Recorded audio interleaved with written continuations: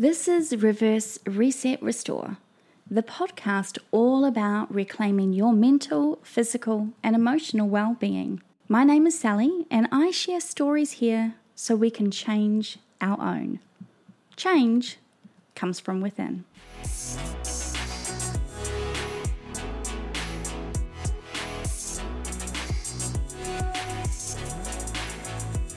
Welcome to Reverse Reset Restore.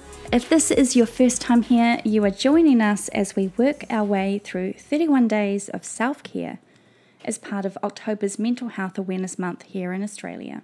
We're focusing on health, creativity, mindfulness, books, friends, fitness, and so much more. 31 different ways in 31 separate days where you can reconnect and reclaim yourself. Today's episode is all about the digital detox. I know.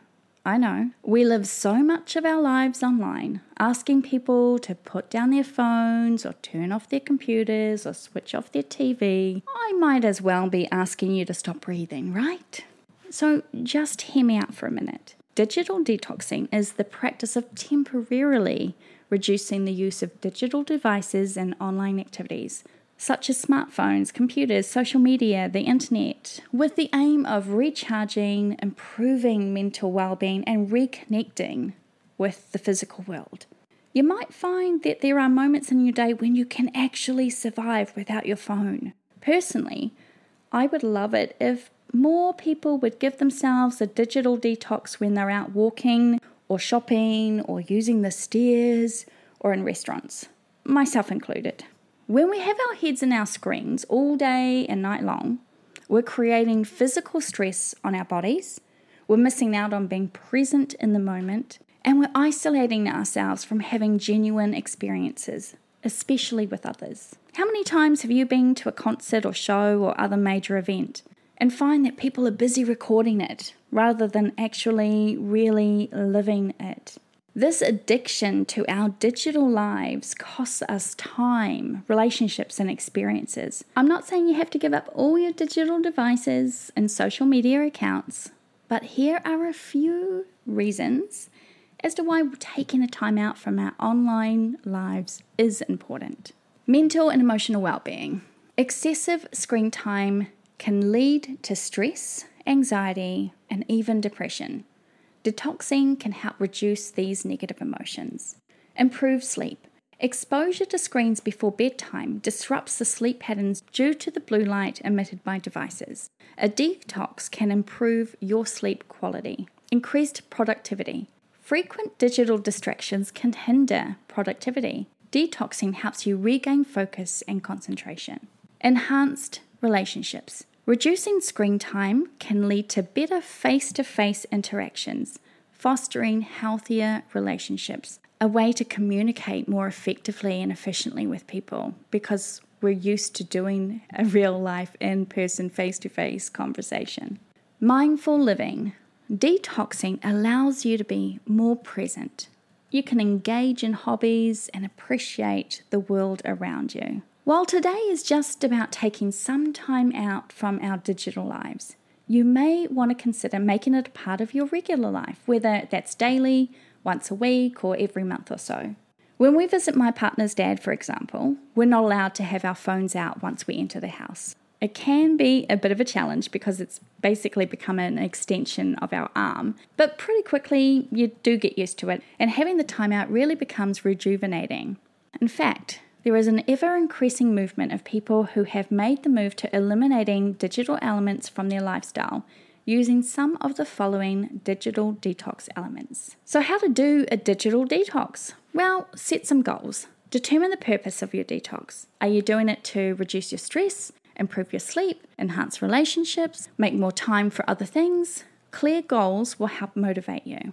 Inform others. Let your friends, your family, your colleagues know about your detox to manage their expectations. If you know that you're going to be unavailable digitally for a week, make sure that the people in your life know that so they're not freaking out when you don't contact them back.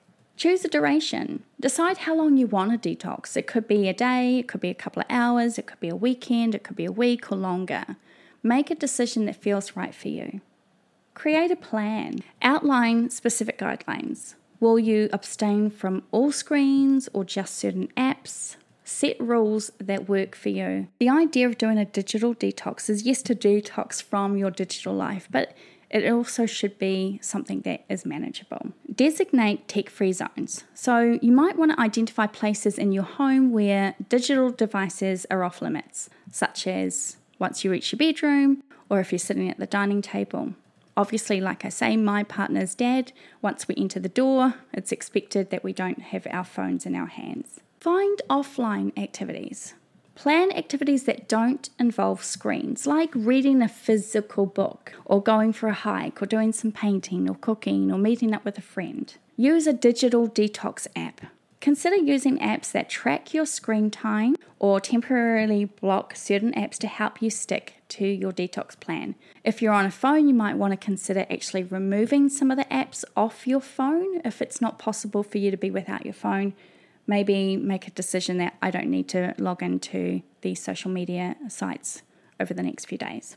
Unplug gradually. If going cold turkey is going to be too challenging, start by reducing your screen time gradually. So today is the perfect day, for example, to go, I'm going to give myself a digital detox of an hour or 2 hours or whatever you feel comfortable with. You don't have to go from 0 to 100 in moments. You can practice mindfulness exercises and meditation to stay present and manage your digital cravings, and you probably will have them because digital items basically have become an addiction for most of us. Get in some physical activity. So engage in regular physical activity, which can reduce the urge to use your digital devices, and that also improves your overall well-being. Use an alarm clock. Instead of relying on your smartphone as an alarm, you could go back to a traditional alarm clock and keep your phone out of your bedroom. So replace a screen-related habit with a healthier one. For instance, read a book instead of scrolling through social media before bed. Reflect and journal. Keep a journal to document your feelings, your experiences, and any positive changes you notice during your detox. Stay accountable. And this kind of goes back to letting your friends know that you're going to do a digital detox. Enlist a friend or a family member who can either join you on your detox journey for mutual support or will be someone that can help make sure that you are sticking to your goals. And then evaluate and adjust. Like all things, at the end of your detox period, assess the impact it had on your life and adjust your digital habits accordingly.